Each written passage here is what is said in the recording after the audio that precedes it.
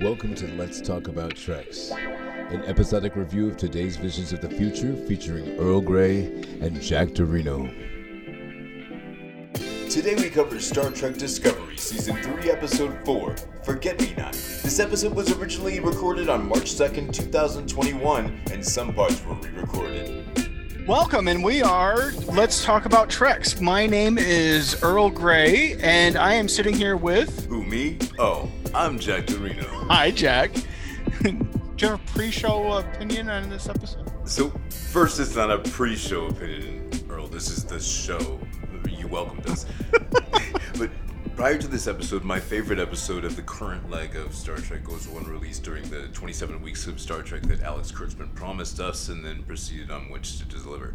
So this was Star Trek Picard Remembrance, the first episode, because It was a return home to where I'd grown up, and that was glorious. Glory to you and your house. Yeah. The same emotion that Picard has when he says he doesn't want the game to end was exactly where I was at that moment. Yeah. But I apologize. That's not what we're here to discuss. Yeah. What are we talking about? We're here to discuss what I hope you've gleaned by now is my new favorite episode of Star Trek of all time. And all Discovery naysayers are obliterated and eviscerated by the qualitative elegance of this episode. The thing about the newer structure of Star Trek is that typically, with the vast majority of the episodes, it seems to me like if you haven't been along for the whole journey, then maybe any given episode wouldn't be that important and special because you don't have the larger context of the overall arcs to add weight to the episode. But I feel like this episode breaks that mold and is compelling and fascinating all by itself. So which episode are we talking about? Oh, we're talking about Star Trek Discovery, Season 3, Episode 4, Forget Me Not. The title, for me, kind of ties the greatness together. You see, prior to Picard releasing, my favorite episode of all Star Trek had been Remember Me from Season 4 of The Next Generation. Mm-hmm. So it's funny how all of these titles kind of relate. Mm-hmm. Yeah. So my top spot has been occupied by Remember Me, and then Remembrance, and now Forget Me Not. Now, wait a minute. Are you excluding TNG, The Inner Light? Yes. Okay. Yes, I am. See, when I first saw that episode, it was like a throwaway bottle episode. But when they kept coming back to it was when I began to think about the significance of it. The Remembrance episode? No, because you were talking about The Inner Light. Yeah, The Inner Light. Okay. So then when they kept bringing him back to it was a Resican flute, right? Yeah, Resican flute. I began to understand that flute as a touch point signifying Picard's heart. Oh, I never thought of it that way. His heart? Not his physical heart, but like his passion. That spark of him is intertwined with the Resican flute. Sure. Yeah. But back in the day when the episode aired, it didn't carry that same meaning for me. Yeah. To me, there's just something going on with what people have dubbed New Trek. That's NU for some reason, Trek. And it's like they're using all the right words, using all the right vocabulary, but they're not speaking the language. They're not using the right syntax, and they're not using the right grammar.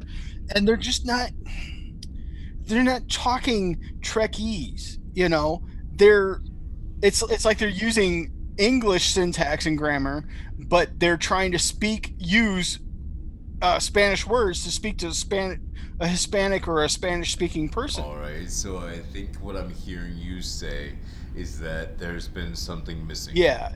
As if they have all the parts and pieces of Star Trek, but it's not coming together like something as Star Trek. Yeah. Now, for me, the very first scene of Star Trek Discovery in Season 1 and the moment on the bridge with the banter, all that was great Star Trek. Yeah. Even though it was, quick and funny, there was a purpose and joy, but also seriousness. But they're throwing the Delta at us just like, here, look, it's definitely Star Trek. Well, yeah, you gotta... Look, you've been gone for 12 years, so, you gotta let me know that that I'm still here. I've just been reserving myself on all of New Trek, except maybe I have a little bit of a bias for animation, so I think of the New Trek I've been enjoying Lower Decks. They're far enough in front of TNG to be, or Voyager, I guess, that they're not headbutting up against canon, and it's far enough away from where Discovery is at by this episode that there's no new canon that there could possibly mess up. So it's almost feels Lower Decks almost feels like another form sort of the 24th century Star Treks and the 23rd century Star Treks. Shall we get to the episode in hand and start watching and commentating and reviewing the episode that we've been trying to get to for? Yeah, let's do it. We've been beating around the mulberry bush for a minute. This episode awakens my full love of Star Trek. As this story unfolds, I have absolutely no shame about being inspired and delighted and amazed by it. Okay. And knowing which way the council's questions are supposed to be answered, like armed with this trill knowledge that I gained from serving on Deep Space Nine, is like a reward. Like I've got insider data to, what's happening on the screen.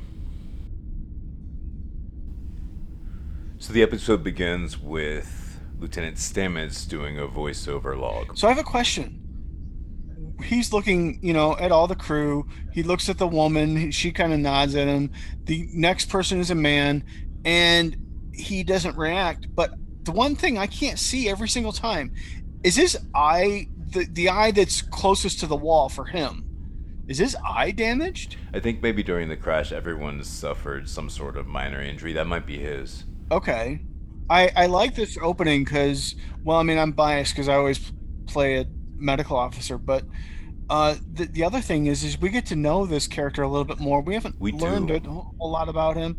And then not only that, but I got to wondering as a role player, is this is this just a checkup or is this a full physical? Because I always thought you had to come into sickbay for a full physical. I think that a good ship's doctor or counselor would want to see how people are functioning in their natural environment, to see how they are when they're not being specifically observed. Oh, okay. That's probably his best way to check on your holistic wellness. Yeah, okay. Yeah, this is just giving me some roleplay ideas for the future if I ever get back into that. So, if you've been through a crash of the ship onto a planet, then yeah, you might want to walk around and see how everyone's doing, because pretty much everyone is injured, so no one has time to come down to sickbay and let someone cover for them. Mm-hmm. Also, sickbay would be full. Yep. So what's your opinion on the scan of the Trill lady with the worm there? So, first of all, that symbiont is enormous. It's the biggest symbiont I've ever seen in my life. Spoilers, we've already seen this episode, so we already know that she's not a Trill. Well, yeah, she's definitely human. But Trill, the humanoid Trill from Trill, evolved with a pocket for the worm to go into. Oh, I see. No pocket. So like if you put a goldfish in a larger bowl, it's going to get bigger. Yes. So I can see how that makes sense, because it was definitely annoying me until now how big that symbiont was. The other thing that I accepted what she said is it's protecting her. Yeah. That just made sense. Plus, it's in her abdominal cavity. It's not in a separate pocket either. So I accepted what they were saying here. Yeah, this explanation seems totally plausible to me.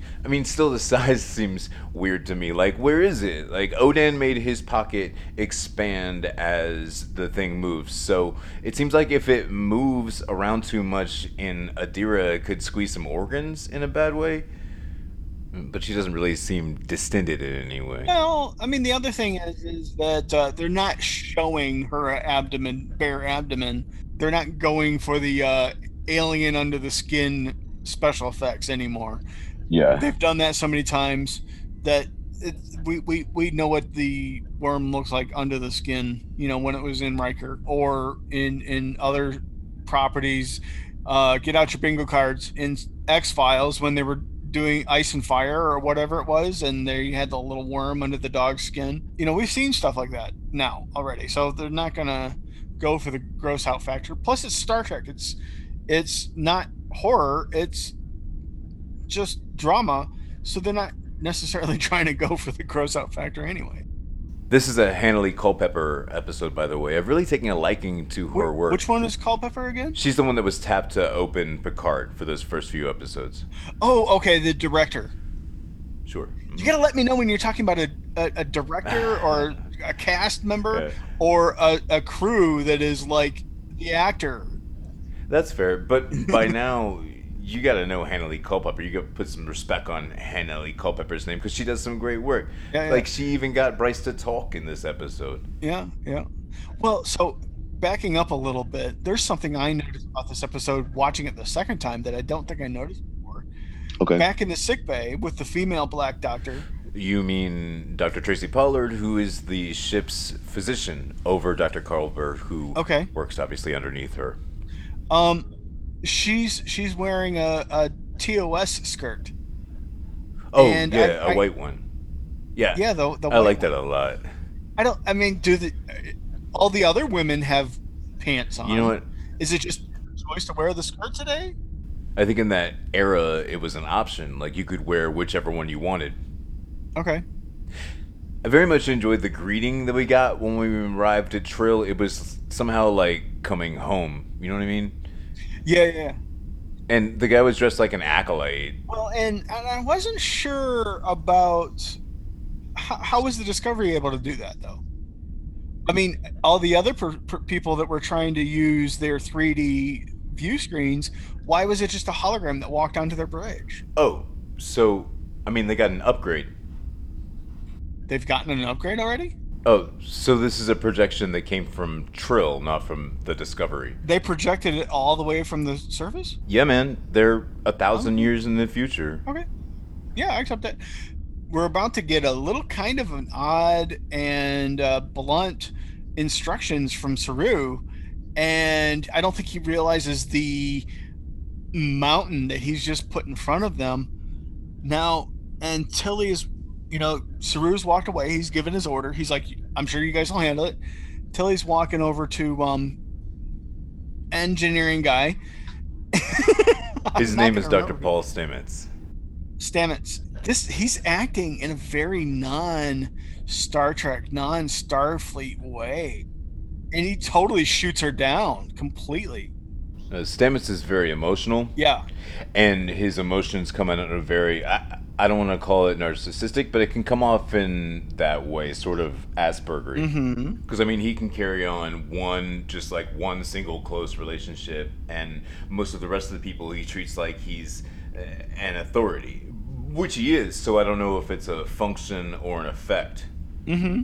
That's funny because an episode of a Star Trek review show on YouTube that I've seen talking about autism and autism in Star Trek, that person suggested that maybe Tilly hinted that maybe she was the one that might have been on the autism spectrum. So it's interesting that you went with Stamets. Yeah. Yeah, well, I mean, they do work closely and well together. Yeah. Tilly, though, says that she loves feeling feelings, but she's obviously highly intelligent, but also exhibits some social anxiety, like you would expect. Yep. And she has some, maybe just in that portion of the review, they were just saying that they were referencing the social anxiety portion of that can sometimes affect people with autism. And she definitely takes things personally sometimes, maybe more or less personally than people with autism do. I mean, there are times when I take things personally, and I mean, I was always very affected by any kind of razzing or hazing or bullying. If you want to, I would always take it as bullying in school. So Yeah, Anyway. no, I get what that looks like also. Some people can grow a callus on that, and then they don't even notice when people are coming for them. yeah. I really appreciate the conversation between Burnham and Culber about who should go down with Adira, and the fact that Culber was prescribing to Burnham that she should go down with Adira because it would be good for Burnham. Oh, yeah, Burnham okay. has spent all this time, trying to save everybody else, so Oh, it's yeah. nice that Culber can prescribe someone or a situation to try to heal some of Burnham's hurt. I like this uniform or this outfit that they put on the Trill lady. Adira. Yeah, Adira. I mean, Yeah, it's it's pretty dope. It's a Discovery uniform without All all the- the razzle dazzle. yeah, and it's not like just throw a uniform on them like they did with Charlie X or some of the other guest star people on TNG. Oh, 100%. It's like what is this person doing in a uniform without I like the talk about calling the symbiote a squid instead of a worm or a slug, like they Yeah, so that really and truly annoyed me. I mean, every time they said it, I was screaming at my screen for them to stop saying it Well- because it comes off as rude to the symbiont that you're hosting, the sentient being Yeah. that you're hosting. But then it was kind of resolved by the end of the Yeah. episode, and I was like, oh, okay. They were doing that on Yeah, purpose yep, because they knew yep. I'd be bothered by it, so that they could then fix it, toward the ending of the episode. Well, I mean, she's coming from a perspective of I kind of connected her a little bit with Ezri. I mean, she became a symbiote Well, a host. last I mean, minute she's. in an emergency. They're definitely like a re-Ezri because this is like they got a second chance at doing Ezri the right way. She even has like a similar. They even have a similar appearance.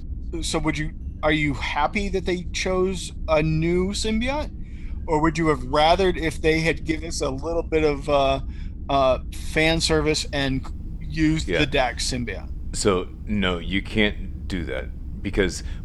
So I applaud the Discovery writers this time because now they're in a new time, Okay. and now they haven't screwed up another time with canon because I have not heard of a symbiont older than 800 years. Okay. And I don't believe they live over 1,000 years. Okay. So now Okay. that we're in the future and don't have to mess up the canon, if the Dax symbiont were still alive, I'd be less happy if it were a symbiont that we knew because I don't think that they can live that long. Okay. I do think the symbiont could have known Dax, if that helps. Okay. So really quickly, I had this character. It's so wild that this symbiont came up because I was waiting really for this one. Yeah. So the name convention for the Trill is pretty simple. That 3-letter, like Dax, Tall, that Yeah. 3-letter thing, like Odo. Odo's not a symbiont. I had a counselor on one of my ships once on the Victory. Her name was Ketatol. She was a diminutive blonde woman. So it's wild that the Tal symbiont has come back into my life in Adira. It's a coincidence that I've kind of been waiting for. Like my life is imitated back to me by art. Maybe that role player that you came up with the name should sue. Yeah, probably No. not. Absolutely not. I think it's a symbiote name. Like if you were to make a list of like 100 symbionts, I'm sure Tal would be in there somewhere. There's only so many combinations of two consonants and a vowel. Well, it's interesting that in Star Trek 6 there's a character named Dax with the freaky feet, but Yeah, but that was annoyed me is he supposed to be a Trill? because I was like, wait, I wish it was Dax because. Like, that would be really cool if that is something that happened to Dax in the past and you can bring it up later on Deep Space Nine. This one time I was, but, they gave Howard the Well, Duck. but I mean, Maybe it we was never saw Howard the Duck. Dax's feet or Odan's feet, so I bet you it was Howard Dax. It was Howard the Dax. And Howard the Dax? Howard the Duck had to take the Dax symbiont for a little while. okay, Yeah, so that's probably exactly what happened. I didn't know that the Dax symbiont was hosted by Howard the Duck, but now I know thanks to Star Trek Discovery, season 3, episode 4. to transition into the shuttle, did you want to say something about the shuttle? Oh, so I don't like the shuttles at all. You don't like the shuttles? I don't like them because they're not 22nd century shuttles. You mean 23rd century I mean, shuttles? whichever century they come from. So they don't look like TOS shuttles. No, of course not. But like now they're in the right time, so now they look like they just happen to Okay. belong. Yeah. I don't know where they got them. Well, they're just black instead of gray. Black and red instead of Well, gray. yeah, I mean, but the overall shape is not TOS. Like it's not a flying box. You're right. Okay. Like why would they then go back from these shuttles to the flying boxes? Because everything about the Discovery is a prototype. Whatever. But like now they look right, they're in the right time. So now I'm pretty Okay. good with the shuttles. Sure. I'm okay with them now. Okay. So this is the first time we've ever seen the surface of the Trill homeworld. And do we even know if it's called Trill? No, this is not true. Wait, don't you remember when so Dax had her Zeontara or whichever she went back to the caves of Makala. But they never did. They ever show the surface? They was always in the cave. Oh, fair enough. Okay, I see what you're saying. I'm talking about the visible outside planet surface, not under the ground. Well, I mean, we may have seen it. Not very important IMHO because the graphics probably wouldn't have been that great anyway. Yeah. But when I heard that we were going to Trill, I was so excited about seeing specifically the caves of Makala. I was like, yeah, we're gonna go back to Trill and see the caves. And guess what it looked like when we got back there, Jack? Okay. Okay, it's a cave, Jack. Come on, get it together. So what did you think of those little flying curly fish? Oh, dude, yeah. Well, this fish comes swimming along and then hops up like it's gonna catch an insect, and then went flying away. And I'm like, what? It was like Gormagandery, like that, and like it came out of the water and flapped off his fins, give her the water before it went flying away. That was wild. Gormangander? Yeah, the flying, the space whale from Magic to Make the Sanest Man Go Mad. Okay. I'll have to rewatch that episode so I remember what you're talking about. You don't remember when Harry Mudd got aboard the Starship Discovery, and he came out of like basically a big space whale that they captured because it was an endangered species, and then out of the flying whale came Harry Mudd, and then he started killing everybody on the ship again, tried to steal the ship. Oh, okay. And tried to get the ship to the Klingons. You don't? Yeah. I remember that episode. I just don't remember all the details quite yet. Yeah. So that big flying creature that came flying through space was a Gormagander, which is the spacefaring creature that Star Trek Discovery is now successfully retconned into existence. Well, I mean, when it comes to, the big life forms that are rare, ultra rare, I mean, you can't really complain about that. They're just... Oh, I mean, there's no complaint. Like, okay, it's pretty cool. I mean, especially how they fly in space, but it's cool. I mean, it's great. Well, I mean, they've done other spaceborne life forms. Yeah. Audience, let's we're going to go ahead and take a break for a few minutes, and we'll be right back after these messages.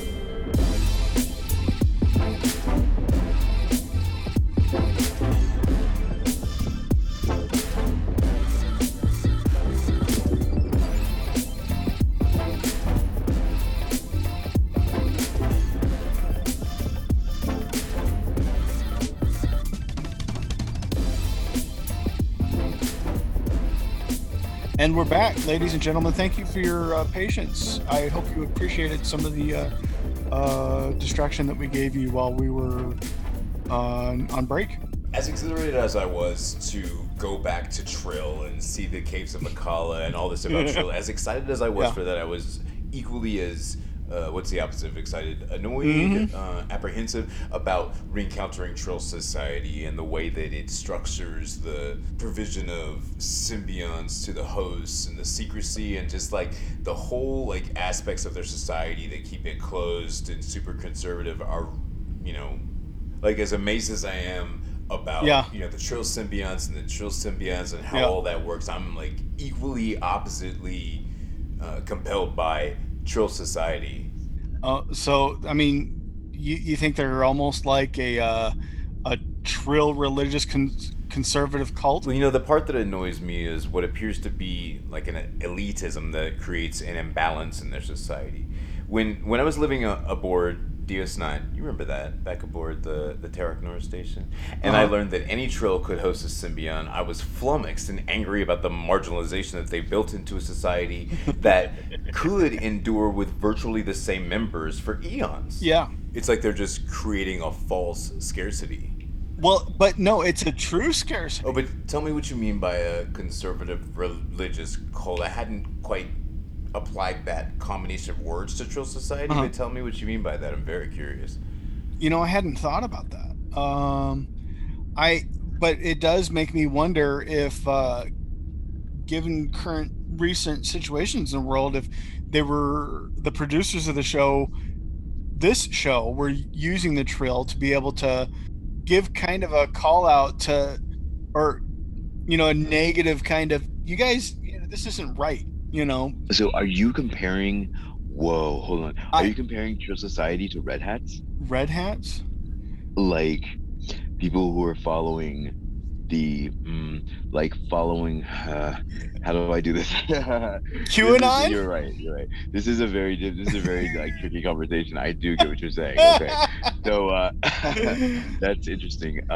So are you so people who blindly follow what the people who have the most power say without question and have been led down a rabbit hole. I don't think I'm saying that. I'm thinking the producers of the show are saying that's what I'm saying. So like misbelief and false information and using that society as a mirror to so I'm comfortable with the idea that Trill Society is based around a big QAnon, right?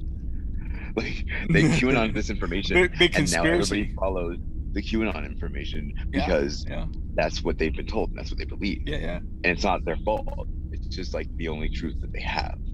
Yeah. That is super interesting. I hadn't thought. Yeah, like so Star Trek does do a big thing about like doing parallels. I mean, I think that the scarcity of the symbiont is a real thing. No, it's not. No, it's false. Well, they told us that. Okay, the scarcity, but not the. I think what the falsehood is that not everybody. The falsehood is that not everybody can take a Trill. Where the truth is that everybody can take a Trill. Thank you for correcting me on that because that definitely is. So the false scarcity is the fact that people, the humanoid Trill, cannot. That's the scarcity. Is the viability of being able to take the symbiont. Yeah, but that's a big QAnon. Around that tale, they can spin a whole lore about the symbionts and thus control the entire society. Yeah. That's really incredible. And that is like One thing that I think that I would have liked to seen in this episode is the Odan forehead Trill. Because they established in DS9 that this is a kind of like a dual race kind of thing. But the other thing I was just realizing is this the first time we've seen a dark-skinned Trill? Yeah, I'm not really sure. I'm not calling it out as a negative thing. I'm delighted by it. Like I'm not. Well, once upon a time I would have been delighted by it. Now I'm like, yeah, you better. Like, like what are you doing? Like, every planet we go to, unless it's like a really cold planet, you better have some. Well, and I'm editing myself this episode. I'm not really sure why, but we better be there. Well, and there's 4 people that I can see on screen right now, and 2 of them appear to be have 2 X chromosomes, and 2 of them appear to have 1 Y chromosome and 1. Okay, yeah. So let's get into that. So I learned from either StarTrek.com or from some other media news outlet that Star Trek had cast its first transgender actor. Okay. And I was, and the article discussed the Trill species. I was first entranced by the idea that not only are Trill transgender, the Trill symbionts, I guess, the lifetimes they lead, that you can consider that a life of transgender, like because you potentially can change gender. I get how people can identify, how transgender people might be able to identify with that process. Yeah. I'm also was amused and relieved and proud of the Klingon species, because the Klingon race, because when General Martok met Dax, he referred, he was like, oh, you're my old grizzled friend Curzon Dax, and then she was like, well, now it's Jadzia Dax, and he was like, oh, my old friend Jadzia Dax. It was just like a quick switch, not like, oh my god, you're a totally new person. It's, oh, you're my friend. You're like, you just change genders. Like, it's cool. Like so I was very impressed with him for that. It called to mind a question about, is that the same way that Sisko's being when he's calling her old man? Because it's just like yeah, it's like, so instead of giving that look like, well, why the hell would you cut off your dick? Some side eye there. It seems that way, right? Yeah. Like, but I do very much like the greeting that they had. Yeah. Well, I'm sorry, did I say General Martok? Because I don't think it was Martok. I think it was Kang and Kor, actually. Yeah, it might have been Kang and Kor. Yeah, I don't know. I don't think Martok knew Dax. Oh, my old friend Dax, my old friend Curzon. Oh, my old friend Jadzia. Like that was Yeah. just a really, I like that. Really was like, Yeah, I was so yeah. proud. I was like, oh, he gets it. Like it's just Yeah. the same person. Like get over it. Yeah. So when I read the article, I learned that there was a transgender actor, right? And I Sure. thought I thought that we were talking about the actor who plays Adira Tal, Okay. and I was trying to figure out, okay, because she's I'm sorry, they're presented in a very Ambiguous. societally in a societally gender ambiguous way, and Mhm. the haircut Yeah. is indicative of that, and just the general actor, because I don't want to like make a mistake and say anything negative about this actor, because this actor is gorgeous. Being younger, you know, there appear to be less there's less obvious gender traits, you know, Okay. in you know, presented, and that I don't know if that's CGI or what, but you know, Sure. that's the way it appears to me.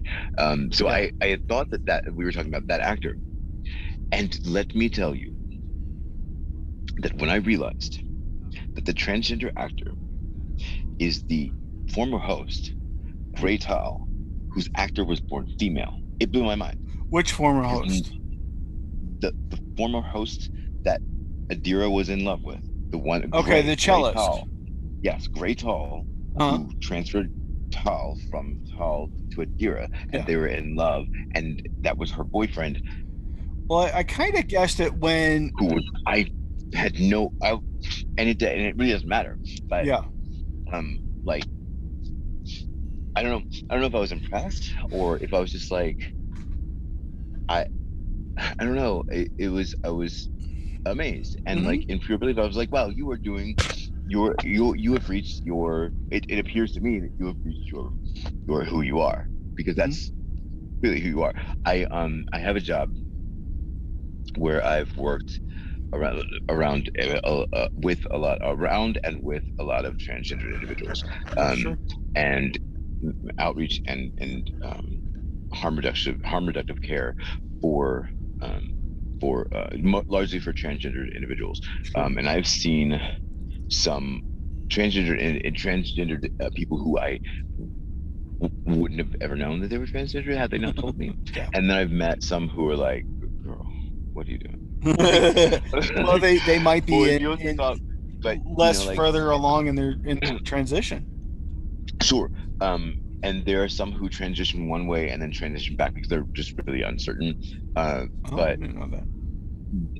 you know, like, of course, it being Hollywood is where you're gonna find somebody who's so like. There's also a youth component to it, that I know, like a society that it would be that would present itself like, you know, the Chill Society does, you know, like that religious conservative type, like they might be like totally against, you know, an individual such as that. It's strange that that's that society. But yeah, so apparently the actor who played, I believe the name is I don't want to get the name wrong, but I believe it's Blue Del Barrio that plays Adira Tal.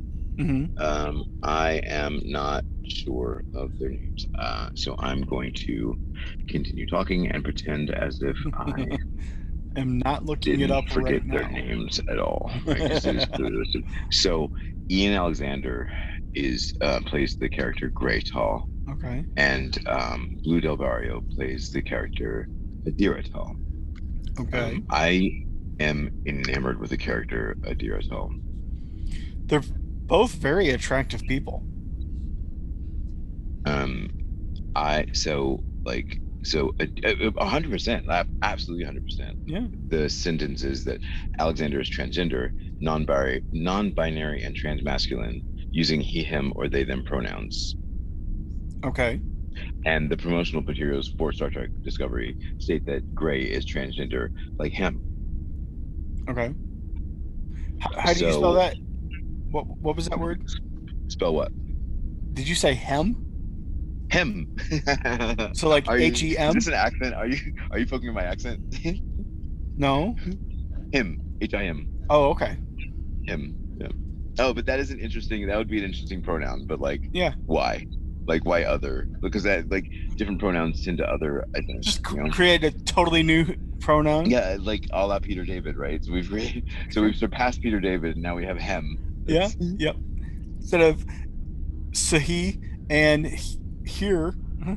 Yeah, I totally like Peter David's version. Peter David's version is kind of like comic booky, which is like kind of Peter David stuff. Well, yeah, and it works best in text, and that's why I Yeah, use it and absolutely. prefer it when I'm doing my role playing, because you can see the difference instead of having to know how to pronounce it. Like my sibling talks about, they say, they don't read the words, they see the symbols together that creates the one symbol that is that thing. And Sure, 100%. it doesn't matter how you read it or pronounce it, you just look at it and recognize, oh, that's the word that means neither male nor female. Yeah, gotcha. And people confront me about the pronouns that my characters use all the time, and I'm like, it doesn't matter, and you just do it. You just, and I don't know why they're so hard to distinguish which one to use when.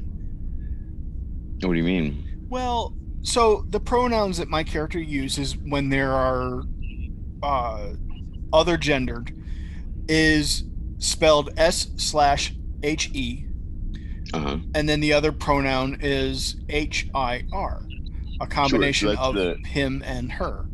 Sure, that's the Peter David way. Yeah, the Peter David way. Well, but they're not. Are they transgender or are they? What is it? Today in the PC way is intersexed.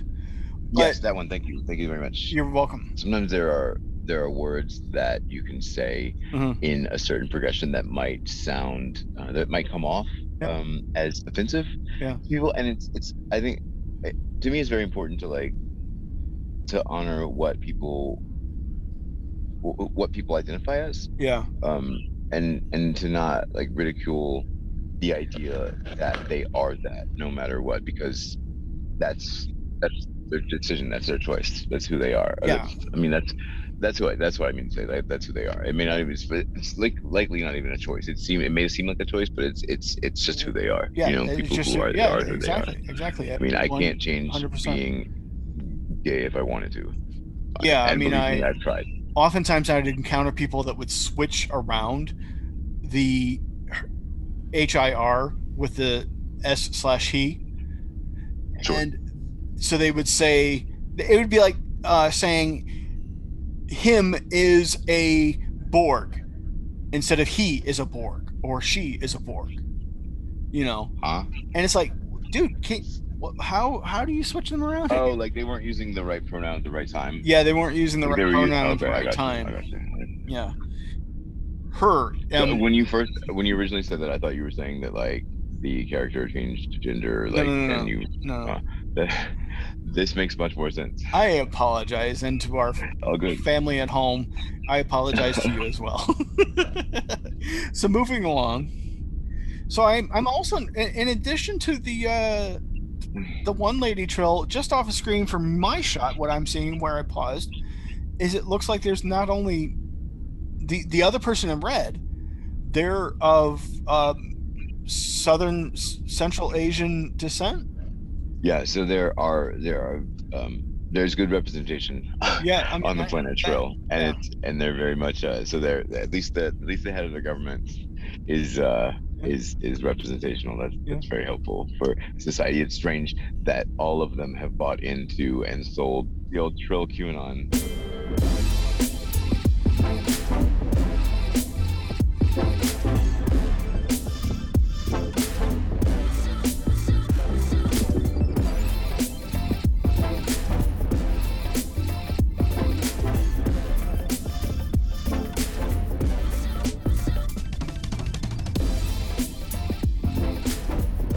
And we are discussing the scene where they've just arrived and they're talking to the council. We're meeting the leaders of Trill society, half red, half yellow, and white in the middle, who happens to be black also. Yeah, there's no irony there. Not at all. I'm sure there was nothing intended by that. Are you on side red or side yellow? So far, only 2 people out of each team have talked, but the Caucasian Trill and the Red, I'm kind of with him. And we need to think about how do we preserve our species and our way of life and looking forward to the future. So funny. That's like, so now we've touched right back on the idea that the Klingons were working with in season 1 of Star Trek Discovery. Okay. In light of new things that are existing, how do we, remain Trill? It kind of reminds me a little bit of when Captain Archer in Enterprise first meets crewman Daniels, and he says, "Are you human?" And he's like, "More or less," because they've all blended so much together by the time they get to his timeline. Sure. Where is when rather is Daniels from? From when is Daniels? I guess. I don't remember if he ever gave a Terran calendar date. Oh. But roughly in the 30 somethings, 30, 31, 32. I don't remember exactly. What if I prove to you that you should never have watched Enterprise in the first place? What do I get? I also get 3 chances to prove that to you. What would you get? Because I can't unwatch it. You could unwatch it. You could absolutely unwatch it. All you have to do is have Beverly come by with the little wavy thing, right? And she'll wave it over your skull, and you will never watch it. You're like, Beverly's really bad at memory erasure. I forgot. Pulaski has to do it. Why is she bad at it? I don't remember, or was it the other way around? I just know one of them was really bad at erasing memories. There's a whole council standing there, right? The whole quorum of 12 from Trill, right? And they go, "Oh, I thought you were bringing a symbiont and a host." And she's like, "Oh, right over here." And they look at Adira and they're like, "Oh." everybody kind of like tips their toe in the dirt and like looks down and like starts whistling. Are you going to tell everybody that like humans can host a show? Well, and they claim there hasn't been another non-Trill host in 2,000 years. They did say 2,000. Well, he said successful. So Odin was not successful. Odin nearly killed Riker. So why did this guy start to lead them towards somewhere that's not the shuttle? And did they just now figure it out, or was she like restraining herself until Adira showed some concern? Yeah, so I think that she was really just waiting to see what was going to happen. These security guards look almost Romulan. Don't they though? They really do. Like even the weapons even remind me like that. Yeah. So I don't know what that whole connection is about, but I wonder if there is a connection now that you mention it. Because there was a Romulan diaspora that happened. Diaspora? Yeah, like the Romulans when the star thing happened and Picard. So I can't talk about the subject anymore because I'm gonna spoiler alert for you. For me. Yeah. For you specifically. Not our audience, because our audience we don't care about you. I mean, the audience has probably already seen the entire season. If you haven't, then bully on you for listening to our show between episodes. It's dope. Yeah, this is your new spoiler warning. Yeah. Well, this is not. I'm not spoiling anything. I don't want to spoil anything for the rest of the season. But anything before now is fair game. IMHO. Yeah. So do me a favor, Earl, and listener, dear listener, sure. Don't read the episode titles, the upcoming episode titles, because it'll ruin it for you. Now you're going to be thinking about nothing but reading all of the episode titles. Anyway. Go ahead.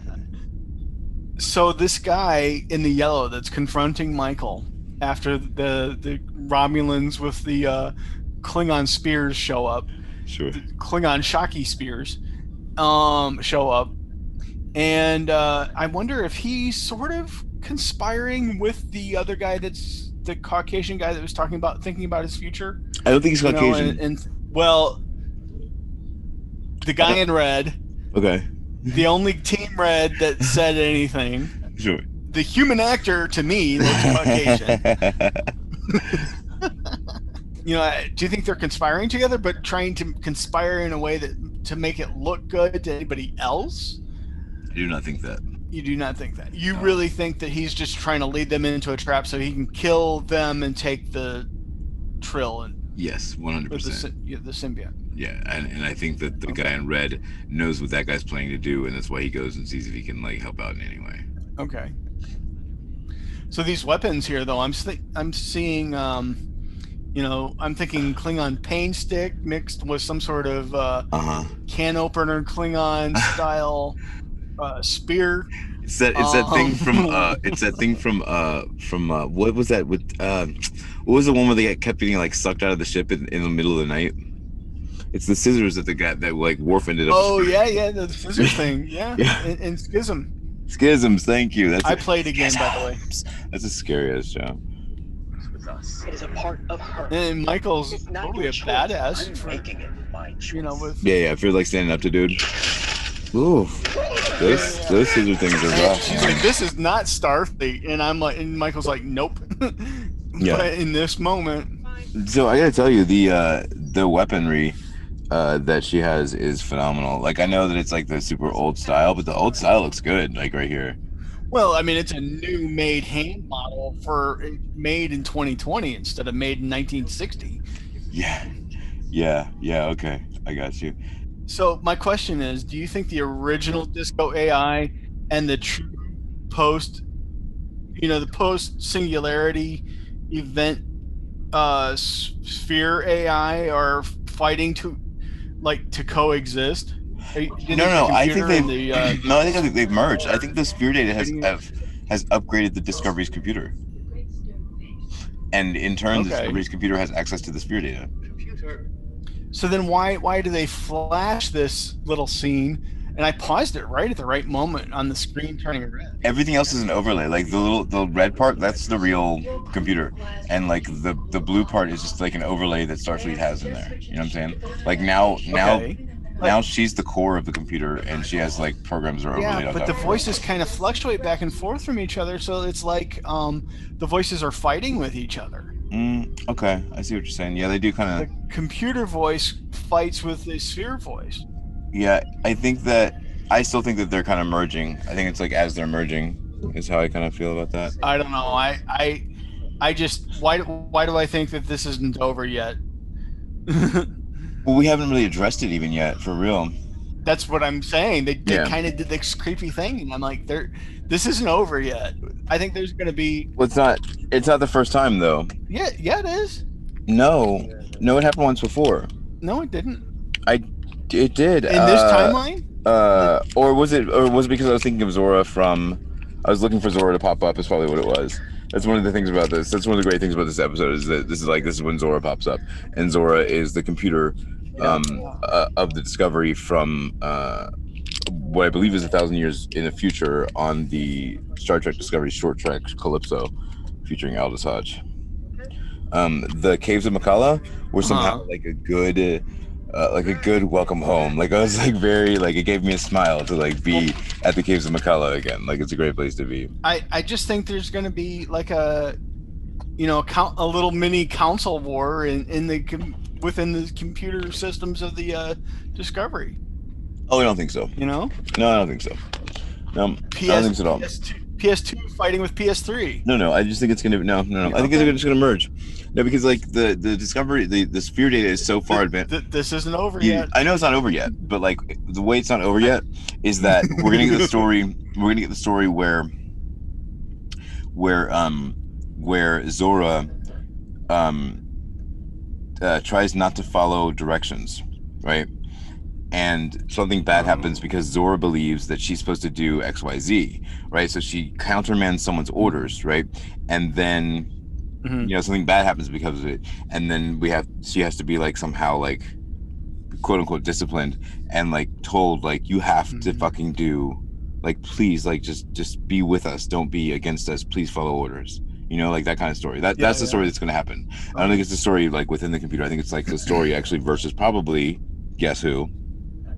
So you're getting a little bit into spoilery, but maybe I asked.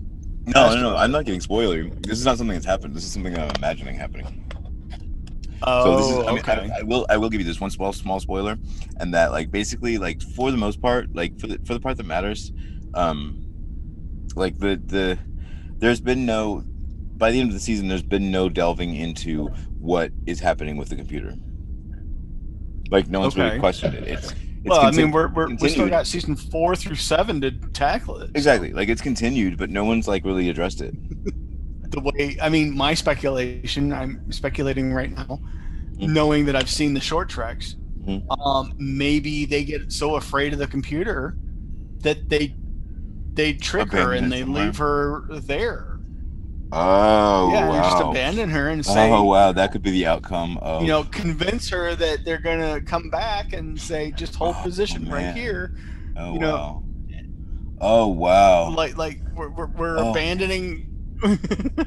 Oh, that's wild as shit. She's gonna be mad as shit. Well, she wasn't mad when she saw Kraft, though. Well, she's But he not gonna wasn't. realize. She He wasn't obviously betrayed, doesn't, though. she doesn't realize it because obviously she just sat there. She trusts them. Okay, but why? Then why would they make her have to sit there?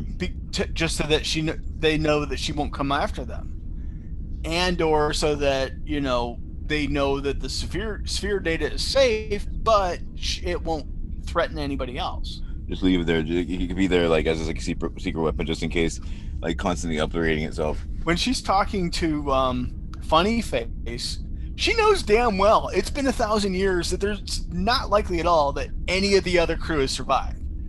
Unless they time travel somehow. Or maybe Right. she knows that they're going to be time traveling. Or they Right. say they're going to be time traveling. Right. See, that's what I was wondering while I was watching the episode, whether she's gonna like be sitting there and someone's just gonna boom, like pop into place aboard her, having done a little time travel thing. Yeah, I just thought that that whole little bit there was with Saru was eerie. This happens in Futurama, and the computer kind of goes a little howl on the Futurama crew.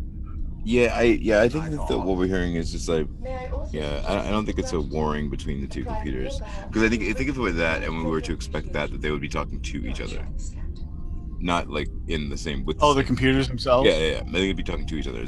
Like they're talking like with the same purpose. I know exactly where Booker Book stores his cat food on this ship. My friend has the exact same thing that he stores his dog food in. He got it from PetSmart. It's exactly the same prop, I swear to God. I thought it was gonna be like really bad dad joke, but the fact that the design of pet food storage hasn't changed in 1,000 years is hilarious. Or in our case, should it be 1,400 years? I think so. Yeah, it's been a while. I mean, it hasn't changed since Egyptian times. They didn't have plastic back in the Egyptian times. Oh, you don't know that. Or at least the ancient aliens didn't leave any plastic for them to have. Right, exactly, Buster Keaton. Told you Buster Keaton twice. I don't know why. Or maybe they totally banned plastic after they realized how the ancient aliens banned plastic in their society after they realized how evil it is. Dude, everything is microbeads. Just as I was taking a drink of my beverage, my non-adult beverage. That means that neither one of us is really a drink. Do you like drink alcohol like at all? Once in a blue moon. Yeah, that's me too. And it's usually not a blue moon. Once in 2 blue moons. I don't know. Yeah, like rare. It's extremely rare for me as well. But I don't do any other restricted substances. So Alcohol is more widely legal, but marijuana is 100 times safer over some alcohol. It's gonna make you smile and cry at Star Trek. That's nobody, whether you're under the influence of alcohol or under the influence of marijuana, I don't think either of those people should be driving now. I mean, why? Because the marijuana smoker is going to be driving in the right lane at 5 miles per hour. That's just, I don't know. I don't know why I have my opinion. I guess I just have my opinion. Well, there you go. I mean, I always want to examine my opinions and figure out whether they're like, well, does this make sense or is not? Like, I don't know. But like, I get like the idea of like a sober person driving is different than a person under the influence of anything at all driving. I get it. There's a reason they changed the name of driving while intoxicated to driving under the influence, because they can cover under the influence of sleep, under the influence of I have to pee really bad, you know, under the influence of I'm really late and this is my 3rd strike and I'm going to get fired today. Oh yeah, emotional duress. Don't drive angry. Yeah. So we're about to enter the dinner. The Emperor, you know, here is she's kind of calling out the show, because the show, like, in this moment is trying to build like some emotion that I don't think it truly deserves. The other thing is a Terran and not a human, so self-centered and so self-righteous. She's scheming and conniving here, and it's like she's only here because she thinks there's something in it for her. Oh, of course. And what is she planning? She's not even here on purpose, though. And- Don't forget, Mike Burnham brought her here. She didn't want to be here. But where else is she going to go besides Discovery? I wouldn't set How a did foot on Burnham Discovery bring her either. here? She grabbed her from the Mirror Universe and had her transport back with her to the Discovery. And then when Discovery came back to the Mirror Universe, she stole her from the Mirror Universe. She didn't come here on purpose. She came to the future on Oh, purpose. okay, fair enough. Question. I'm not sure what her end game on that is. I don't know if she has one. I think that she's maybe just staying aboard Discovery because she knows that she's safe and she wants to stay. Maybe she wants to stay with Michael. You know, it's like she lost a daughter and she crossed the universe to stay with her. Yeah, okay. But I just think there'll be something where where she's up to something and it's going to come to fruition eventually. Maybe not today, maybe not tomorrow, but soon. Well, soon there's going to be an entire television show that's wrapped around Michelle Yeoh.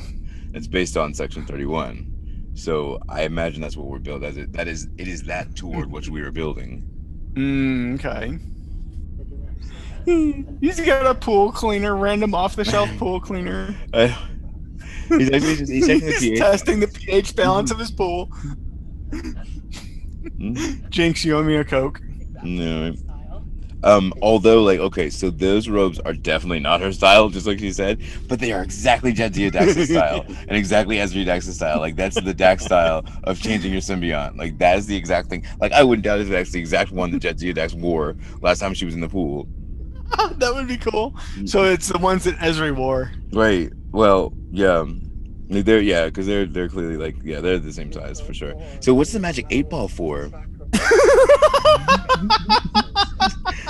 I guess we're gonna find out. I didn't know Trill 8-balls are like silver and gold or something. Looks like they took a model of the old exocomps and repurposed it as something. As an 8-ball.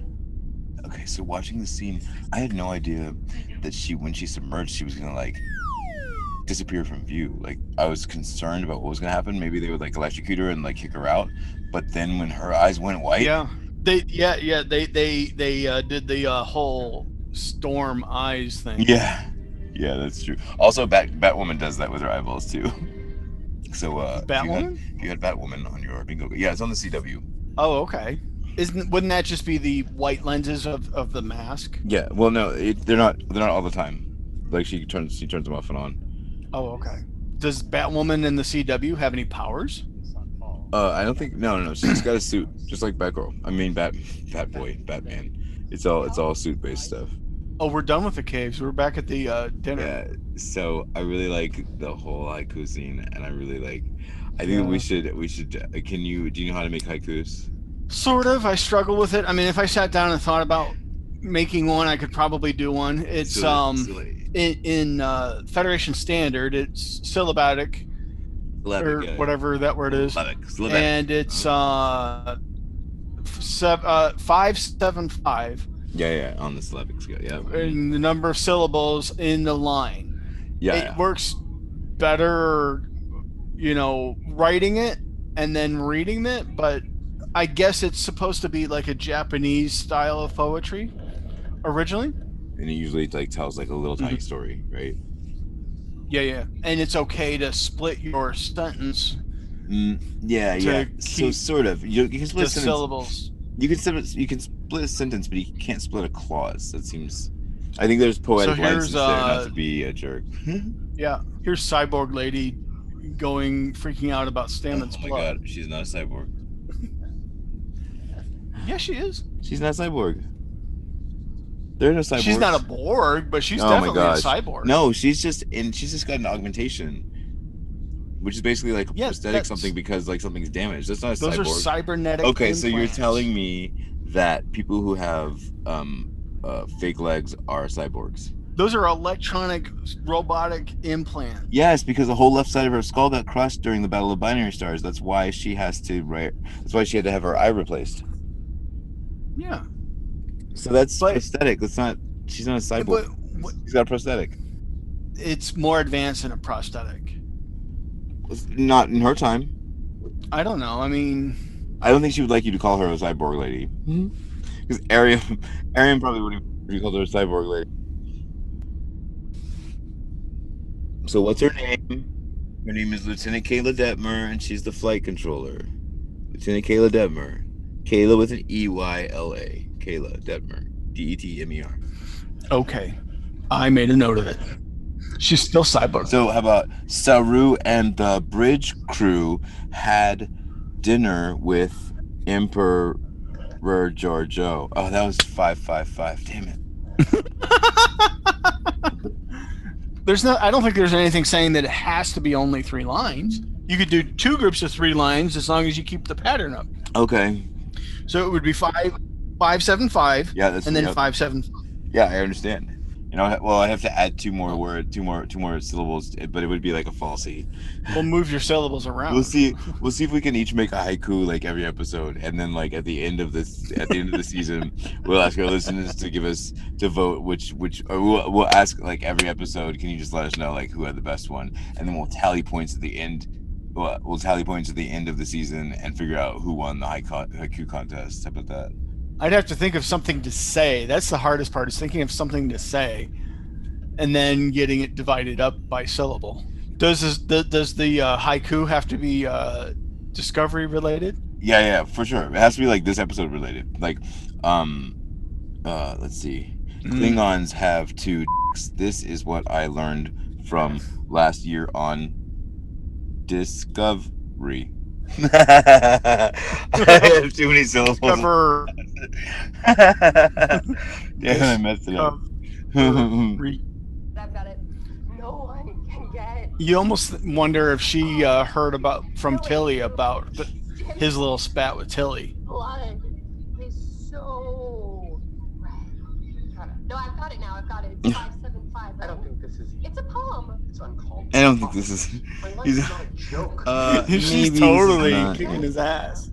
And this is definitely like a typical family Yeah, man. Thanksgiving. Yeah, just like somebody said something they didn't mean to say. Somebody takes it the way they shouldn't have taken it. And somebody just like blows up because everybody's all stressed out because everybody's got to get together and they don't usually get together, and it's all a whole big thing because everybody doesn't get along with everybody else really. So like everybody just usually sticks to the people that they get along with. But then when you like try to cross the streams and shit, the Ghostbusters explode or whatever.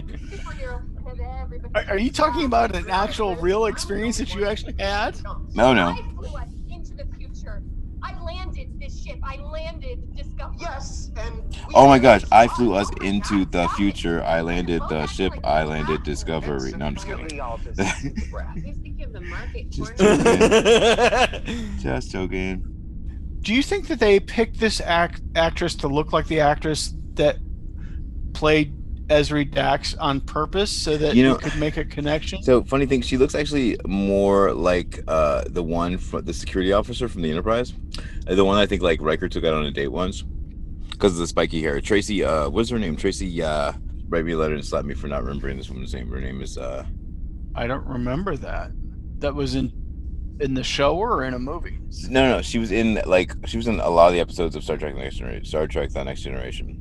Oh, Tracy Lee Cuoco was her name. She was a stunt person, and she was in like a whole bunch of episodes as a security officer. And there's a blooper, as part of a blooper reel from maybe season 4 or 5, where Jonathan Frakes chases her back around a corner. Mm-hmm. I think I'm Twitter. I think I follow her on Twitter.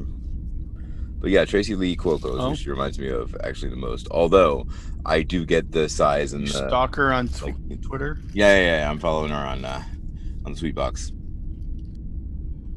I don't think the globe cracking is an indication of her levels dropping. Girl, you can't just jump in there and be like, "Oh, something's wrong. I'm gonna jump in there." Not only that, but everybody knows you don't dive in on the deep end or on the shallow end. Nobody ever has. And I'm really shocked actually they let her just climb on in there.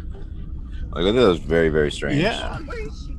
You got to wonder if there is some sort of hygiene standard for why they put those robes on to protect the Trill that are living in there.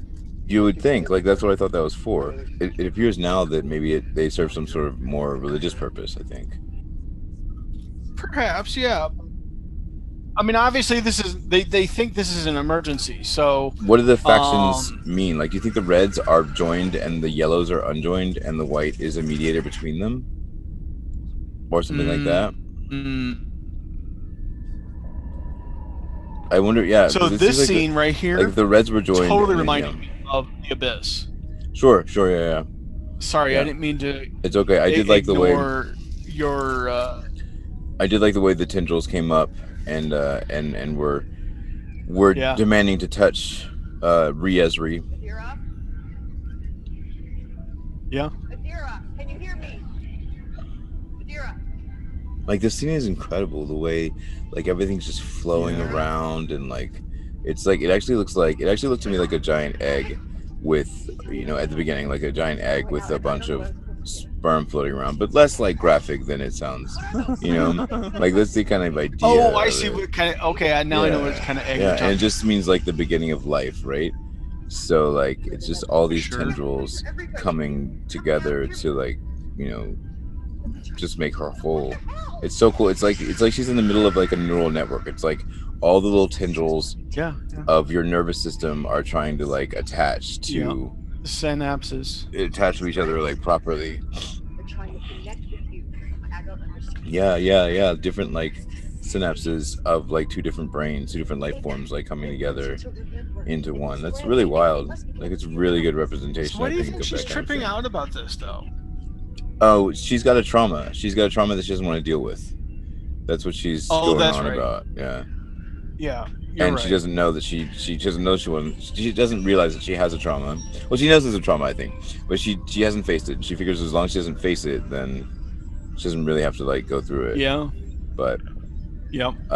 so it's protecting her, right? The symbiote is protecting her, and the way it's part of the way it's doing that is by not letting her, you know, lose her mind over what just happened. Because what just happened is it's bizarre.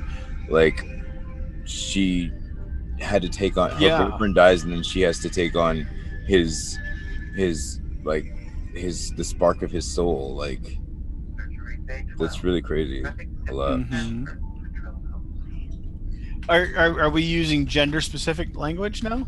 She called him her boyfriend. This is all over. Yeah, Yeah, and okay. at this time she also called herself a she. But Mm-hmm. later they may correct you, Mm. likely after the joining part. Yeah, the one thing I couldn't figure out earlier on was she's a human, so she probably has a surname, but she's only using her given name. Yeah, because she only knows that. She anything further Why back, anything further back from her joining, she's been blocked away from. She doesn't know anything beyond before that. So she doesn't even remember her own family surname. I don't from believe so, Earth. because you know she was on a generation ship. Oh. The generation ship apparently reached Earth at some point because she came from the Earth Defense Force.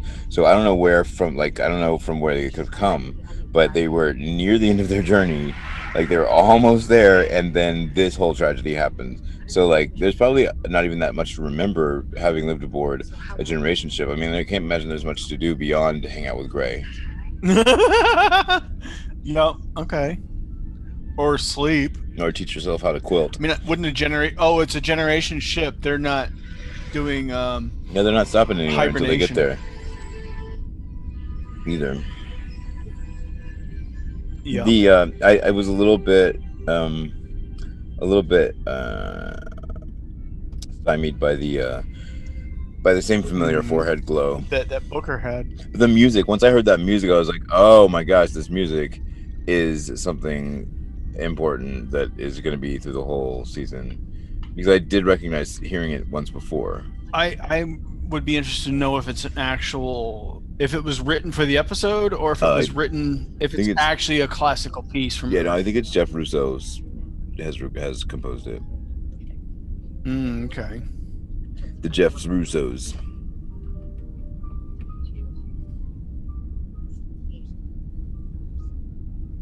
Jeff Russo's Yeah, the composer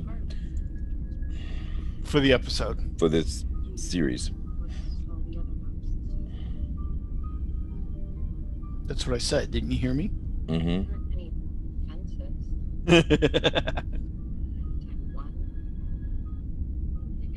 So this these quarters are awful Spartan, but I'm guessing that they're only showing what the details that she I don't remembers. think they're in anybody's quarters. I think they're hanging out in like a common area. Okay. Until the light hit it right, I didn't realize they had blue hair. Oh, really? I think I saw it Yeah. from the first scene, but it's really like well done. The dye job, I mean. Mm-hmm. Yep. This is a thing that I need. Good to know that anime culture survived for For sure. 3,000 or 1,000 years. Struggle with my own inadequacies while I'm making these aren't things that no one in the galaxy can how do you know it's not things? So this is what you were talking about, where people were surprised that somebody actually made something with their own 2 hands. There's a really good, actually, Ready Room. I don't know whether it follows this episode or whether it follows another episode. And they have both Adira, Blue Del Barrio and Ian Alexander. I'm sorry.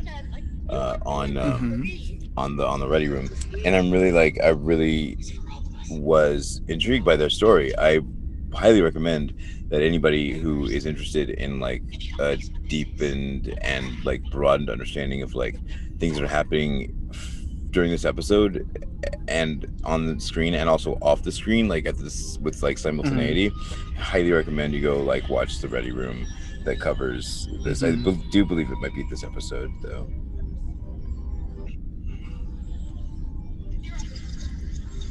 I do not recommend this episode for anybody who's had a deep or recent loss. Oh, really? Yeah, I'm sure. That's rough. I can't imagine. It would be still kind of hard to watch. They may want to watch it and want to experience the episode and whatever triggers there are, but there's definitely... I figure if God places this episode in front of you, that's what he wants you to see right now. That's a good way to put it. I really like the exposition where they're saying that like nobody knows how to make stuff. Basically like intimating that no one knows how to make stuff by hand anymore. So for him to highlight the fact that like she's made something for him through art is pretty dope. Also, okay, so I'm gonna take a little bit of offense to one little thing here. So the asteroid comes toward the window, and then everybody flies away from the window in the same direction as the asteroid. Incorrect. Shouldn't they have flown toward the asteroid? In 1,000 years, the force fields are faster than they are for... Okay, so the inertial dampener pushed them away. Got it. And the force fields going up to preserve the atmosphere were faster than they are in the 24th century. Sure. So we got little Kryptonian droids here. Yeah, now we have so the generation ship this time came from Krypton, because that's clearly those same droids that are in the Fortress of Solitude. By the way, Superman bingo card, get it, strike it out. Like I don't understand why the droids didn't say, well, you know, you're not viable either. Like the probability of, but I guess maybe they know how to make it work. Maybe the droids did it. I wonder from where that generation ship comes, because it has a human aboard. They already know biologically she can be a host. Yeah, apparently so. By this point in the episode, when I saw this for the first time, I was choking up in the Flag episode. This actually turned on the waterworks. Yeah. This episode definitely did it for me. Like there was joy and there was sadness, and when the little moment happens, when all the tiles come together and all appear and all greet Adira, oh my gosh, I was so blown away. I was like, it was fulfilling. It was like, that's what I've always wanted to see. Uniforms that we're sort of familiar with. Yeah, and like old ones and newer ones, and like I was so glad to see, but also devastated to see Grey Tall, because it's like, oh, I forgot, there he is. Oh my gosh. And I like how like everybody comes out and they stop at a certain point, and Grey just keeps on walking, like oh, I'm back, homie. So the woman in white behind Grey, I want to see her face closer, because the body style and the hairstyle, just maybe they picked her again because they wanted to remind you of Dax. Jadzia. Yeah. She totally, like, I remember, I forgot about that to make also. that connection. Yeah, I forgot about that the first time, but yeah, she totally looks like Jadzia Dax. And they could have. Okay, I see what you're saying. So like, they could have actually put Jadzia in there and had it like be like a whole Dax thing. But for that to make sense, like Dax would have had to be like the first or the second host, you know, because she was like was she like the 8th host? Hmm. Yeah, if she had been a much younger host, if she had been a much younger symbiont, then yeah, if the symbiont had been much younger, then that would have made sense for this symbiont to also be Dax. That would have been dope. How many hosts do we see here? 1, 2, 3. Well, overall, I guess. I think there are 8. Besides Adira? I see 6 hosts, including Gray. 1, 2, 3, 4, 5, 6. Yeah, so it looks like she's the 7th host. That we know of, but of course, as we know with Dax, that there could be a hidden host. Oh, yeah, I guess there could be. A host that was suppressed. Like, they would have had to suppress the host now, as she's switching from host to host. If Ezri had like 8 or 9 previous lives, if the Dax symbiote, by the time it got to Ezri, had 8 or 9 previous lives, this symbiote is pretty young. Yeah, in a manner, yeah. I mean, the circle. I imagine once the circle completes, the symbiont probably dies. See how it's like not quite a circle, but if they can complete that whole circle. Oh, okay, yeah. How much larger can you make the circle? Can you back up and make the circle a little bit larger? And then they'll be like time lords, and they just like kind of live forever. How much experience do you think that these 6 people? How much time do you think that represents for the actual original Tal host or symbiote? Who knows? I would imagine at least. I would average each one about 80 years. And each one's going to be about 20 when they receive their symbiote. It's like breathtaking when she finally lists all of the hosts, and they're all just like have to bow to her like okay yeah you got it. Like, it's incredible. Guardian Z, yeah, so his name being Z brings me to the belief that maybe with that name, maybe he also has a symbiont. So maybe the red side is hosted and the yellow side is not. Perhaps, I don't know.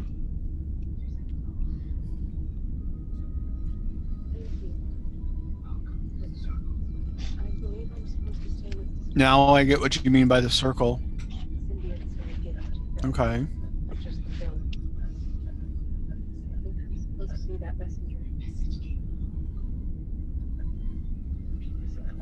What message? He didn't give the message yet. That the Trill are a gift for everyone. That the symbionts are a gift for the. That the symbionts are a gift for everyone, not just the Trill. That's the message. And so, the symbiont as gift is what she's bringing to the Federation with the memory of. I guess intended to be with the memory of like what happened with the burn. Like what that was all about. I could totally see the Z lady going with her and be like, "You can either stay here or I'm going with you, but I want to be your master to your Padawan." So, what do you think she meant by a different joining? Rejoining the Federation, or a different type of I'm 100% rejoining the Federation and allowing? I think she's talking about joining the Federation. Harkening back to what I said at the beginning of the episode about them not. They can use the words, they can mimic the vocabulary, but they don't have the syntax and they don't have the grammar, but they're speaking it now. They've got the grammar down now. For me, this is the first episode of Star Trek Discovery. That's a pretty bold statement. It sounds like you're saying that they were walking the walk before, but they weren't talking the talk. Yeah, I guess you could say it that way. Yeah.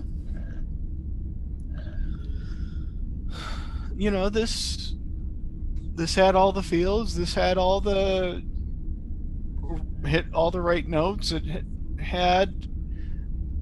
Yeah, I think they're walking the walk now. Well, there's a definite turn that happens with Discovery, like right around now.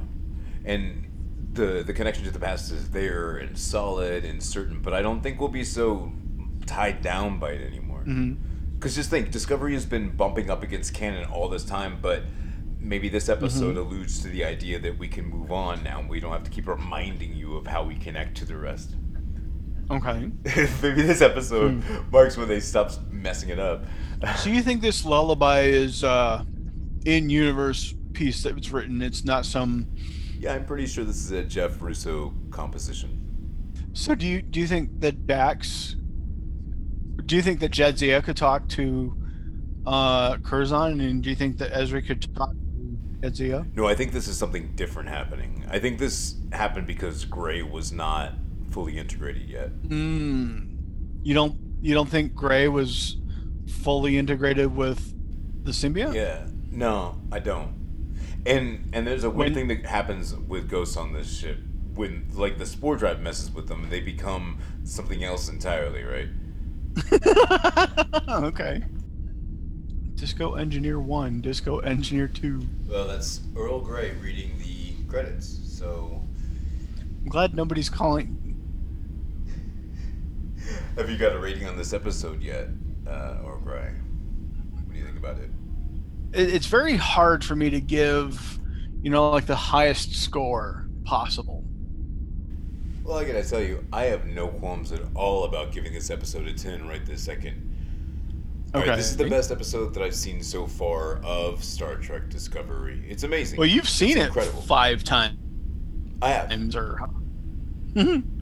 But it's just as amazing this time as it has been the other 4 or 5 times. Let me ask you another question. Can there only be one number 10 level episode, or? Well, no. Can other episodes be a 10? Sure, yeah. Or can other episodes be a 9, or is only one episode ever get a 9? Oh, it's a scale. It's not a list. Like, you don't have to each one have its own individual number. Well, unless we were just ranking all the episodes in order from best to least. Oh, that's not what we're doing. Are we doing that? Let's not do that. Oh, okay. But this would be a 10 for me. Okay. Is it the only 10 so far, or? I don't really recall. Right. I may have given the first episode of Star Trek Discovery a 10. Okay. But I don't think that scale applies here. I think I'm going to rate each episode in and of itself without the context of all the other episodes. Like, I don't think I can really compare them. I think for me, not a lot of episodes are able to stir me quite as this one did. Some of them are just kind of, okay, that was nice, that was meh, but I'm kind of on the fence, but I'm leaning towards an 11. These don't go to 11. This one goes to 11. These go to 11. Well, okay, I'll take it.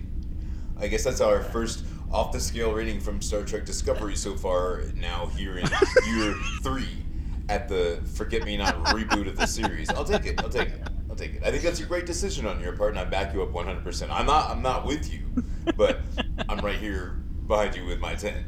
But, more power to you. I hope you'll stand 10 toes down on that. Well, you're coming from the perspective of seeing the whole season already, and you're looking at it with hindsight being 20. Yeah, I still back you up on the 11. Okay. I guess some time has passed. This episode is still way up there with a lot of them. But, for example, at the end of last season, I would give the visual effects of that episode an 11. Okay. But I would not necessarily give the story there. So, I'd give the visual effects on this episode an 8. They're really, really good, but they're not the end of season 2. So that brings us to the end of Star Trek Discovery Season 3, Episode 4, Forget Me Not. Thanks for listening to it, guys. Thanks for sticking with us through all the audio issues. And say goodnight, Earl. Good night, Earl. Good night, Jack. Support the continued making of this show through patreon.com. Let's Talk About Treks is a production of Anodyne Relay supported by the Star Trek fan community of listeners like you. We review the copyrighted works of Paramount CBS's Star Trek team, of whom no copyright infringement is intended. You can reach us via email at email@letstalkabouttreks.com. You can leave us a message at area code 202-804-6312. Our producer is David Moody, and our writers, Jack and Earl, are on Twitter as @TreksTalkers, and would greatly appreciate the obligatory like and subscribe from wherever you're listening now. We record on Lenovo computers with Zoom, mix with NCH Mixpad, and master with Kakos Reaper. Our intro, outro, and interstitial musics feature samples from Awakening by Waterboy from Pixabay.